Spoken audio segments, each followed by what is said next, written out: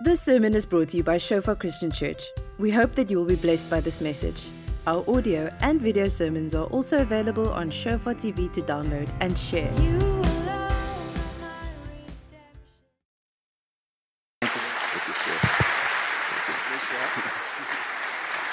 Truly a privilege to be here. I think this is my third or fourth time, and I always love coming, but I'm really loving the weather this time. Last time was like a downpour and freezing, and so I appreciate that you prayed this good sun weather in, and I'll go short so we can go outside and enjoy that, okay? How's that? No. Yeah, one of the things that I love about the heartbeat of Shofar is just what Sia said about everyone of us are called by God to serve in our place, wherever that is. And I love that you encourage and challenge and you show up all over the globe, and not just here from Stellenbosch and the Cape, but all over your ministry shows up. And so it's a privilege to get to be a small part of that. 2 summers ago, Diane and I were in London. I have some work I do in London, and so I'm there on a regular basis. She went with me on this trip, and it was late at night. I'd been in some meetings, and I'd taken the tube back in to where we were going to meet for dinner. It was probably 8:30, 9 o'clock at night, and Diane was exercising her spiritual gift. She was shopping. In fact, just a little rabbit trail here. Last Christmas, she was out shopping and she got her wallet out to pull out a credit card, and some guy came by and stole her wallet, stole her credit cards, everything. I haven't turned them in yet, though, because he's using them less than she was. So I'm way ahead at this point. I'm kind of up. So we get off the tube, and I'm standing on the street corner, maybe about 3-4 feet away from the curb, and I was texting her. She was in a large store, and I was trying to figure out which exit she'd be coming out, and I was holding my phone in my hand, and I was texting, and some guy on a bike jumped the curb, grabbed my phone, and was gone. And before I even really realized what had happened, my phone, I didn't even know, you know how something happens to you so fast you don't even know? I thought I dropped my phone. I didn't know what had happened. This guy stole my phone, roared through a red light on his bike, and just kept going. I was a madman at that point. I was like insane. I was like going, my whole life is in this phone. And we were going to be gone for 10 days with no phone.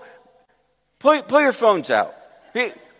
Your whole life exists in this thing, doesn't it? I mean, all my contacts are in here, the way I was going to stay in touch. I was working on a business deal at the time. And how were people going to call me and take care of stuff? I didn't even know how to find Diane at that moment. I didn't know where to go. I went and spoke to a police officer who basically said to me, yeah, sorry.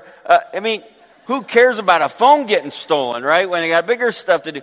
I was nuts. Finally, Diane said, after 3 days, "It was just your phone, shut up."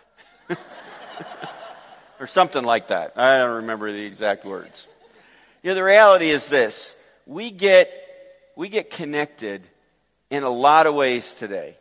We have today more opportunity to connect with others than we've ever had. I love the fact that over the years I've been able to stay in touch with so many of your staff members who've become friends, and we do it through WhatsApp and Instagram and so many other ways, Snapchat, that all the ways that you and I are online. But researchers in Berlin discovered this, that 75% of us, after we get off our social media accounts, whichever one we happen to be on, are angry or feeling depressed or lonely.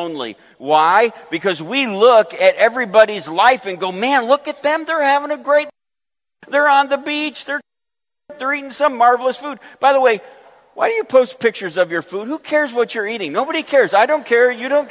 Oh, look at me. And then, it's like,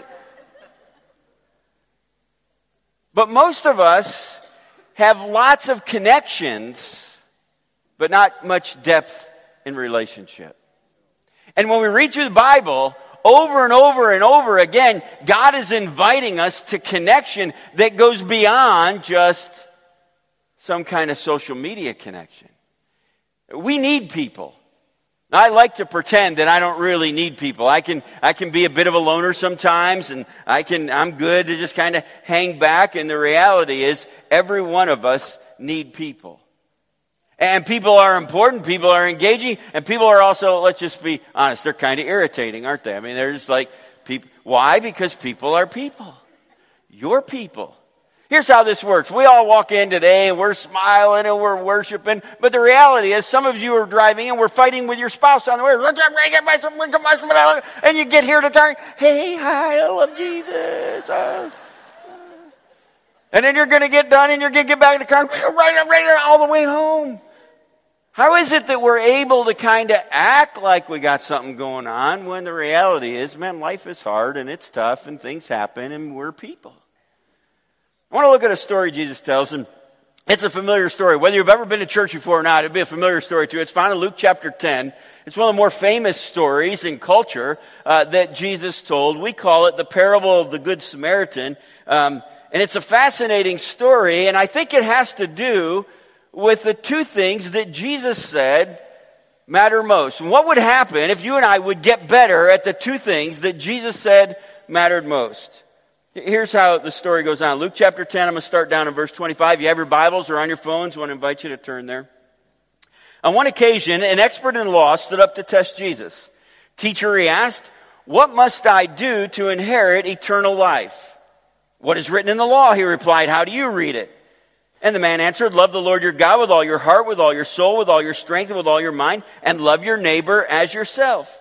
Jesus said, you've answered correctly. Do this and you will live. Now, it's a big deal question. No matter where you are on the planet, in the history of mankind, a big deal question is this. Hey, what's going to happen to me when I die? I mean, I want to know what's next, what's coming. And I want to know how I'm going to live. I want to know how I'm going to have this eternal life. So this expert in the law comes to Jesus, a rabbi, and says to him, I want to know, you're a rabbi, you're a teacher, people have been bragging about how good you are. I want to know what is the thing that matters most? I want to know how I'm going to have eternal life. And Jesus said, what's written in the law? Because from the time the young boy, the man would have been a young boy from a toddler age on, he would have heard every day repeated to him what the Jewish people called Shema, which was this idea of what mattered most. Love the Lord your God with all your heart, soul, mind, and strength, and love your neighbors yourself. Those two things. In another place in Scripture, Matthew 22, Jesus gets asked that same question. It's a challenging question. He wanted to know what the greatest commandment was because there was an agreement among the Jews what the greatest commandment, and they thought that would just trap Jesus and get him kind of the people going against him. And Jesus gave this same response. Love the Lord your God with all your heart, soul, mind, and strength, and love your neighbor yourself. And then Jesus added this line. He said, all the law and all the prophets hang on these two commands. In other words, here's what Jesus was saying. Everything that God has said, every word that he's uttered, every promise that he's given, every command that he's issued, everything that the prophets have spoken on his behalf, all of that law, all of those commands, all of that prophecy hung on those two things. Love God and love your neighbor. If you want the door of your life to swing more freely, hang it on those two things. Because the reality is, some of us are kind of good at loving people, and some of us are kind of good at loving God, and God is saying to us, you want to be my person, then love me with all you have, and love the people around you. Love God with all your heart, all your emotion, all the things that you care about, things you're passionate about. Love them with your soul, the very essence of your being. Love them with your mind, your intellect. God never invites us to check our brains at the door. In fact, God invites us to seek Him and to look at evidence and to dig and to ask and to plow in and love Him with all your strength, with the things you're good at, because sometimes the hardest place for me to love God is the things where I feel competent in. Love Him with my weaknesses. Love God with every fiber of my being. I didn't grow up in the church. I grew up in upstate New York in the States, and I was the first Christian in my family in several generations. And our family has kind of a colored, checkered history. We have trouble today getting family reunions together because we can never get parole dates to line up. It's kind of a challenge for us. And And I became a Christian, and not long after that, my parents became Christians, and not long after that, my sister became a Christian, and then I had the privilege of baptizing my grandparents, and my mom's mom, who she had reconciled with from a tough childhood, and some aunts and uncles, and grace changed our family. Changed the trajectory of our family, changed the trajectory of my life. I am so grateful for the grace of God. I remember the first time I was in high school and I got invited to a retreat at a camp, and that was the very first time I'd heard there was a God who loved me. There was a little church down on the corner where my family had moved out to. My mom and dad both grew up in pretty dysfunctional families, and they were trying to break some family patterns, so we moved out to this little neighborhood and away from the city, and the preacher, back in those days in the States, they would come calling on your house. They would knock on your door, go door to door to door. And when they'd come to our door, ring the bell, my dad would say, "Shh, everybody quiet." We'd sit in the house, Thought we were playing a game. Then I found out we kind of were playing a game. And then I went to this retreat. And it took me a while. I'm a bit of a skeptic and still am in so many ways to dig into evidence and figure out, was there enough to really rely on the Bible, and was Jesus who he said he was? But when I gave my heart to Christ, when I accepted that grace of God, that God loves me. Loves me. If you don't hear anything else today, hear this, that God loves you, period. No ifs, no ands, no buts, no commas, because most of the love you and I experience in life has a comma in it, doesn't it? I'll love you if, I'll love you when, I'll love you because. And God just loves you, period. There is nothing you're going to do today that is going to make God love you more. And there is absolutely nothing you're going to do today that's going to make God love you less. He loves you. And so to love him back, of course I want to love him back. He loves me. I love God. I love God with all my heart and soul and mind and strength. I do love God. I've been a Christ follower for more of my life now than I haven't been a follower. And I'm so grateful for his love. I love other stuff too.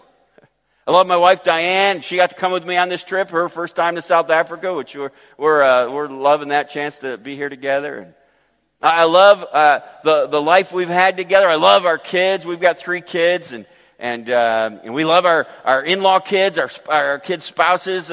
So our 6 kids, we love them. We've got 7 grandchildren now, so we are officially old. I have 7 grandkids. I love my grandkids. I really love. I'm glad I didn't kill my children when they were growing. I love my grandkids. They're awesome. I like my grandkids better than my kids. Do you know why grandkids, and sorry for this, do you know why grandkids and grandparents get along? Because they have a common enemy.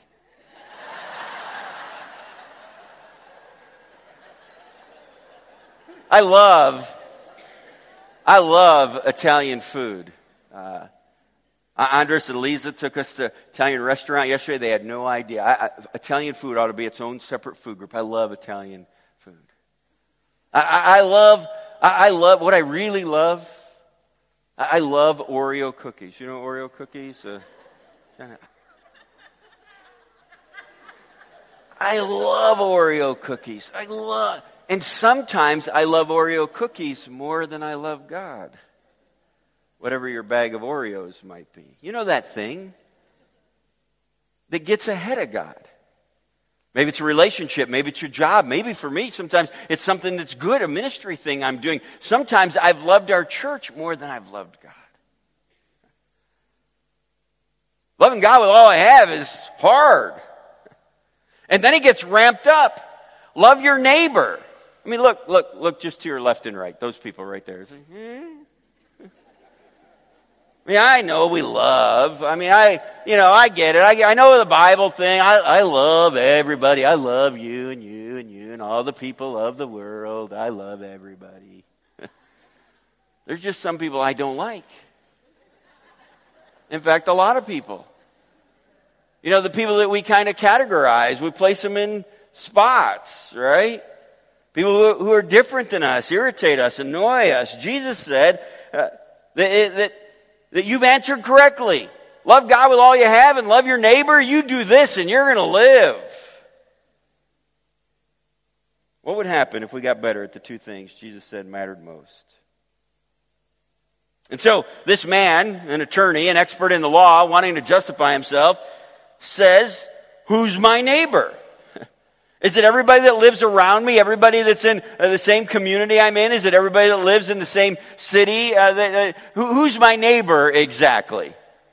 I mean, after all, if we're going to do the things God wants us to do, we ought to know exactly how it's going to get defined, right? Who's my neighbor? And Jesus tells a story. It's interesting. The guy asks a transactional question. Who's my neighbor, so that I know who to love? And Jesus gives a transformational answer. The guy says who or what, and Jesus says how. Whole different exchange that goes on here. When he was attacked, here's what Jesus says. And so a man was going down from Jerusalem to Jericho, and he was attacked by robbers. They stripped him of his clothes, they beat him, and they went away, leaving him half dead. And a priest happened to be going down the same road, and when he saw the man, he passed by on the other side. And so to a Levite, when he came to the place and saw him, he passed by on the other side. Now the priest and the Levite were the religious leaders. They were the ones who had the corner market on God. They were the ones who should have understood the command about loving God and loving your neighbor. They were the ones that actually would tell people how to love God and love their neighbor, and actually encourage them, challenge them, and chastise them if they didn't love God and love their neighbor. These were the keepers of the faith, so to speak. In essence, they were kind of the church. Love God and love your neighbor. These were the guys who were in charge. But they see this man, and they pass by on the other side. But a Samaritan, now remember, Jesus gives this ironic twist to the knife, because Samaritans and Jews hated each other. Hated each other. If you were a Jewish person and you were in the marketplace shopping and you had your groceries in your handbag or your basket, and a Samaritan passed by and his shadow hit your groceries, you would drop them and leave them on the street and go home. Hated each other. The Samaritan, as he traveled, came where the man was, and when he saw him, he took pity on him. He went to him and he bandaged his wounds, pouring on oil and wine. He put the man on his own donkey, brought him to an inn, took care of him. And the next day he took out 2 silver coins and he gave them to the innkeeper. Look after him, he said, and when I return, I'll reimburse you for any extra expense you may have. Now, which of these 3 do you think was a neighbor to the man who fell into the hands of the robbers? And the expert in the law replied, the one who had mercy on him. And Jesus said, go and do the same. And I want to look very quickly. Look at the things that this Samaritan did. First one was this. He saw the man. But a Samaritan, as he traveled, came where the man was, and when he saw him. You know, for a long time, I didn't realize how often I just looked right through people. Just didn't see them. Or worse, when I saw them, I placed them in a category of sorts, and I could file them away in a box. The reality is, what would happen if you and I would open our eyes in our communities to the needs around us?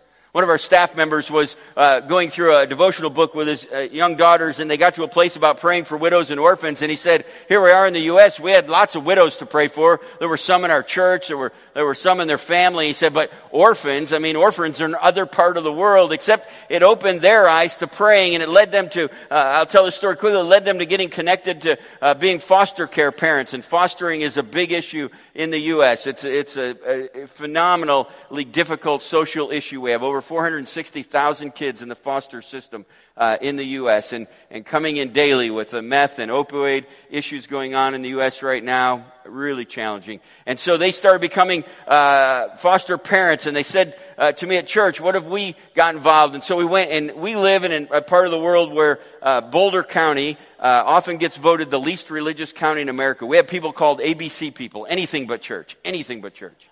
And Boulder is weird. It's odd. We got every kind of fruit and nut there. It's 20 square miles surrounded by reality. And so we were talking to the head of Child Protective Services. Is there anything our church could do? And she said, she was one of those ABC people. She said, no, I don't think so. But one of her assistants said, well, we're looking for a place to host a information night about fostering. Would you do that? And we did that. And over a 3-year period, that led to us encouraging our church families to get involved in foster care. And then she stood up one time, this has been now, I think, 15 years ago. She stood up among her peers and she said this, all the directors of the counties in our state, she said, we had happened this year, the first time in our history in Child Protective Services, we have more homes available then we have kids who need a home.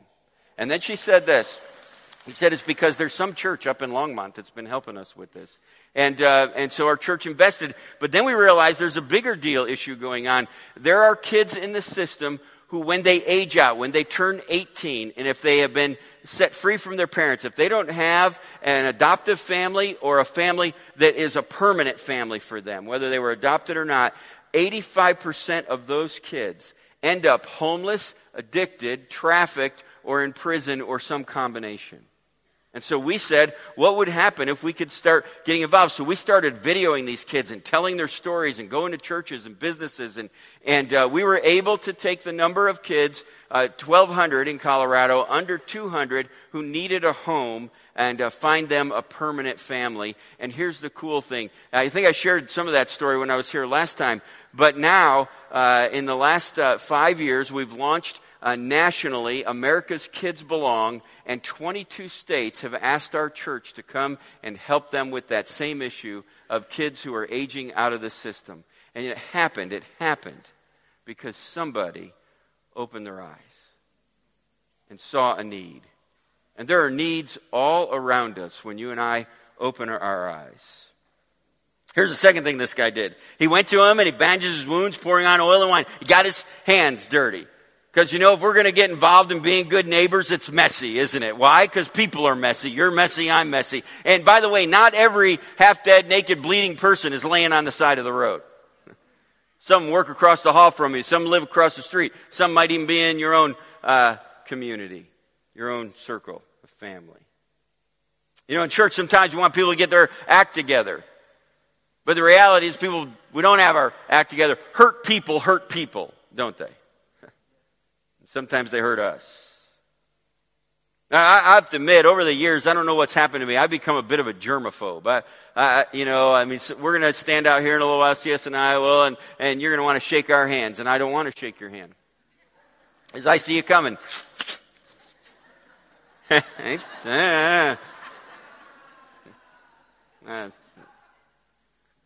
Fist bump was the greatest invention of mankind. I'm not a hugger either. I'm a one-arm hugger. All right, that's enough, close enough. If I had to do CPR on the guy laying on the road, half dead, naked, and bleeding, it would have been like this. I just don't want to get that close, really.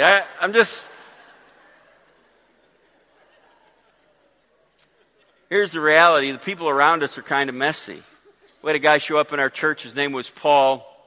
And we have he had just showed up in our lobby and said he needed some help. And we had a pastor of the day, someone who's responsible for anybody showing up like that. And Brian went out to talk to him. And Paul said, I'm 57 and I'm afraid I'm going to die before I know what it's like for someone to really love me. And I don't know why I'm here, because I'm angry at God, if there is a God. And I think Christians are hypocritical.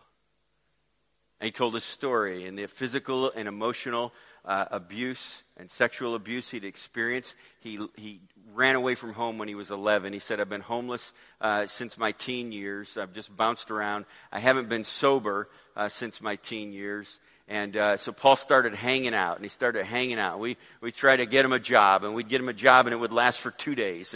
And he'd get angry or blow up or come to work drunk, and we'd get him another job, and it would happen again. And we'd get him another job. And finally, we just hired him at the church. We thought it was just easier, and he started working for us at the church. And he was angry. He was an angry guy. We would stand in the parking lot some nights late at night, and we would talk about all his, and he was bright. He was intellectual, and and we'd go to lunch and we'd debate stuff. And I'd say, Paul, you ought to come to church sometime. I ain't coming to church. You're a bunch of hypocrites. I'm thinking, let's see, we gave you a job, we're feeding you, and then one Saturday night, I watched him walk in the back of our Saturday night service, and he'd had a little bit of liquid courage. I know that's how he'd gotten in here. And he stood in the back, and he just looked at me, and then he came all the way down to the front while I was preaching, stood right there in the front, just looking at me. Well, I'm kind of used to that. Some of you do this right now. Are kind of I get that. I'm all right with that. And after a few minutes, he turned around and he flipped off the congregation, gave him the middle finger, walked out the door. He had no idea how I had kind of wanted to do that a bunch of times, but That's a different story. That's a different story. Paul started showing up more on Saturday nights, and then I remember the day. Our baptistry was right over here, off to my left, in our auditorium. And I remember the day when Paul gave his life to Christ and came out of that water. And did all his stuff go away? Nope. Still had some anger and addiction issues and challenges, and we kept working with him, praying for him. We actually bought a little trailer. He lived up behind the church building. On Sunday mornings, we'd gather together to pray as a staff, and he would come and pray with us. And one Sunday morning, he wasn't there. We went out to look for him, and he'd passed away overnight. And here's what I loved. My friend Paul gave way more to us than I ever got from him. But it was messy. It was messy. Here's a third thing. This guy was inconvenienced. He put the man on his donkey, took him to an inn, and took care of him. You know, it's never convenient to be a good neighbor. That guy, I bet that guy didn't get up, that Samaritan, and say to his wife that morning, hey, I've got to go to Jericho. I'm on some business. I want you to pray. I find somebody laying on the road, half dead, naked, and bleeding. I bet behind his donkey wasn't a little trailer that said the half dead, naked, bleeding ministry, please support me. He was going to do what you're going to do this afternoon and tomorrow when we head to work or head to school or go to class. We're on our way to whatever. We got an agenda. We got things happening. And then there's going to be an opportunity. And we get to choose, and it's never convenient for us because the stuff that's good for me rarely is.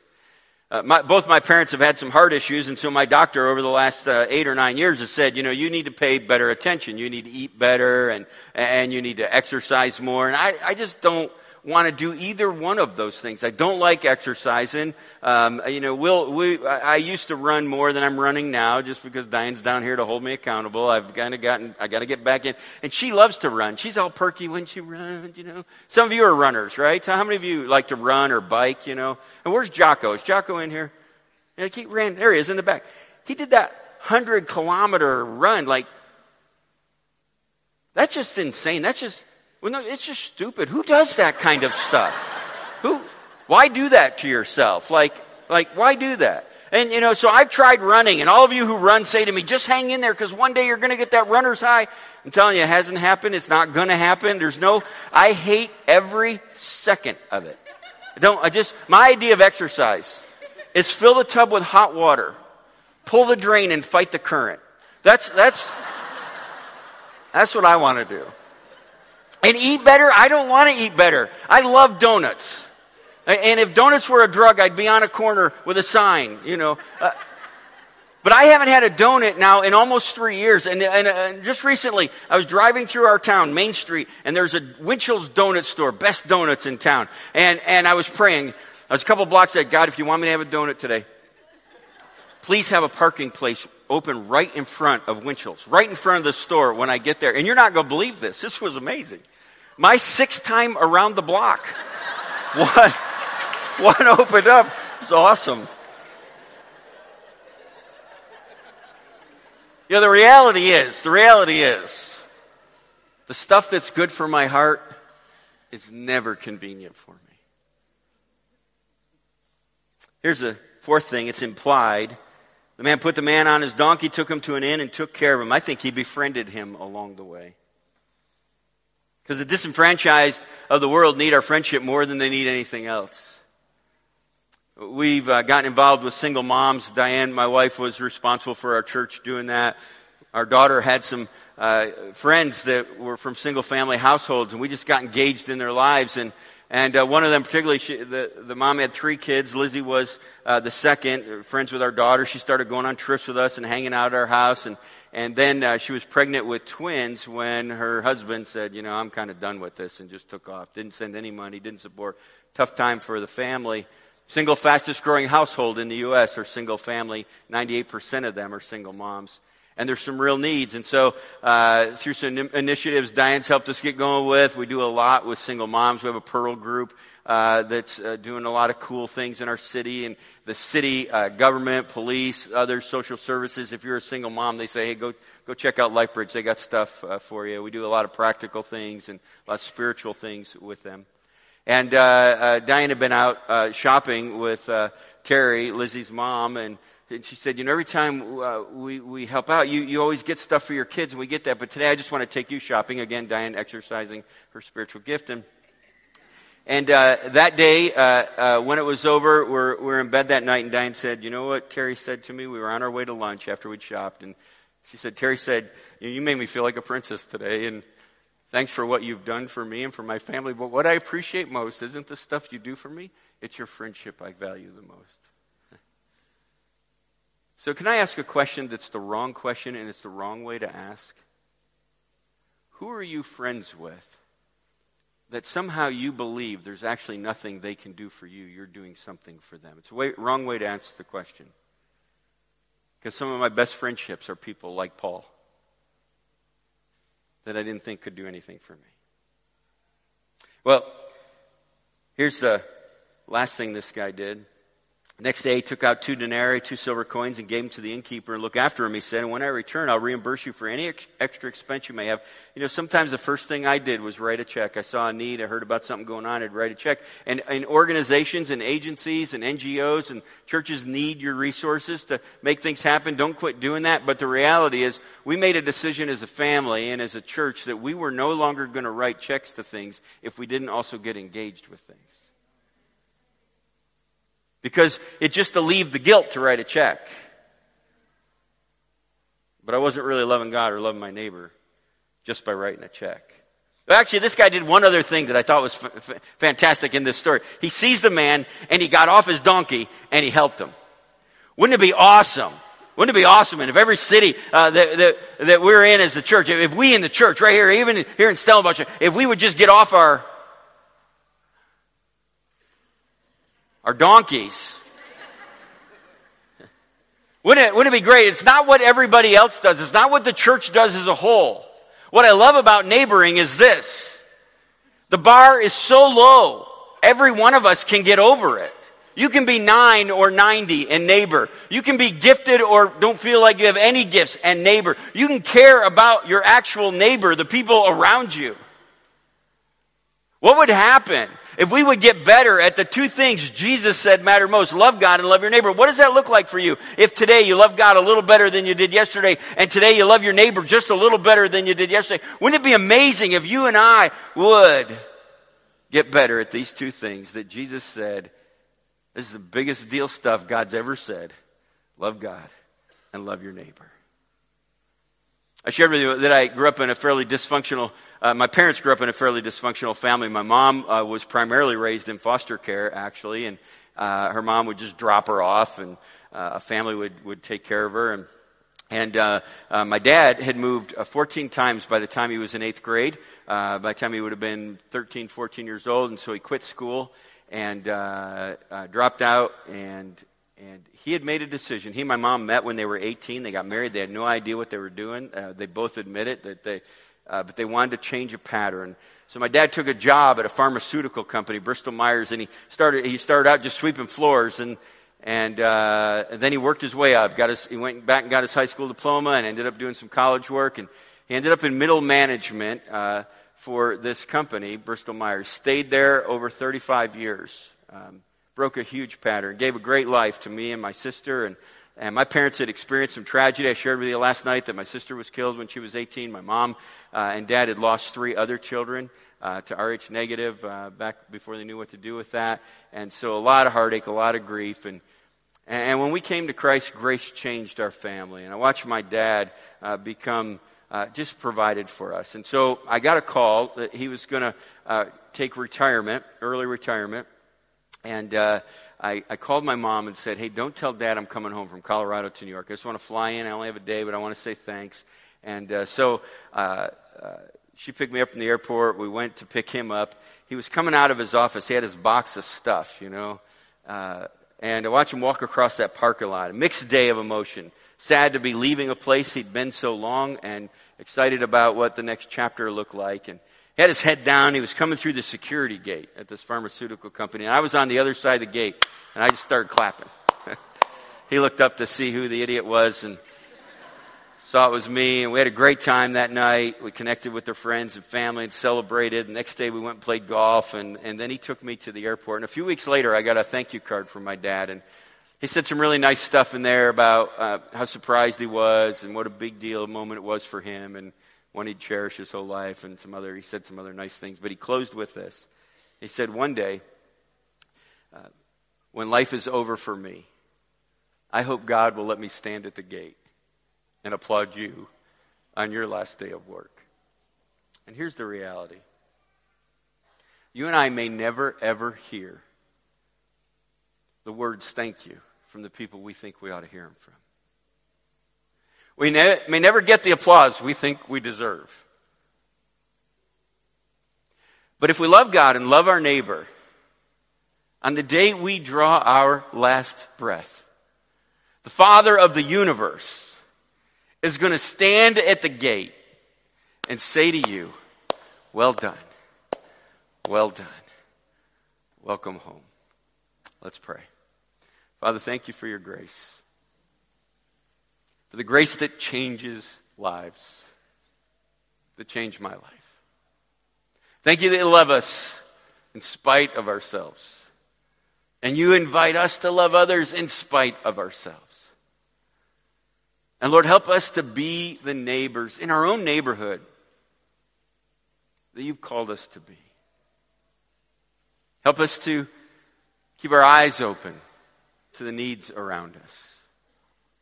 And Lord, we thank you. We thank you that you've invited us into your story. So help us to love you and love others. We pray in Jesus' name. Amen. Thank you for listening. Remember that our sermon audio and videos are also available on Shofar TV.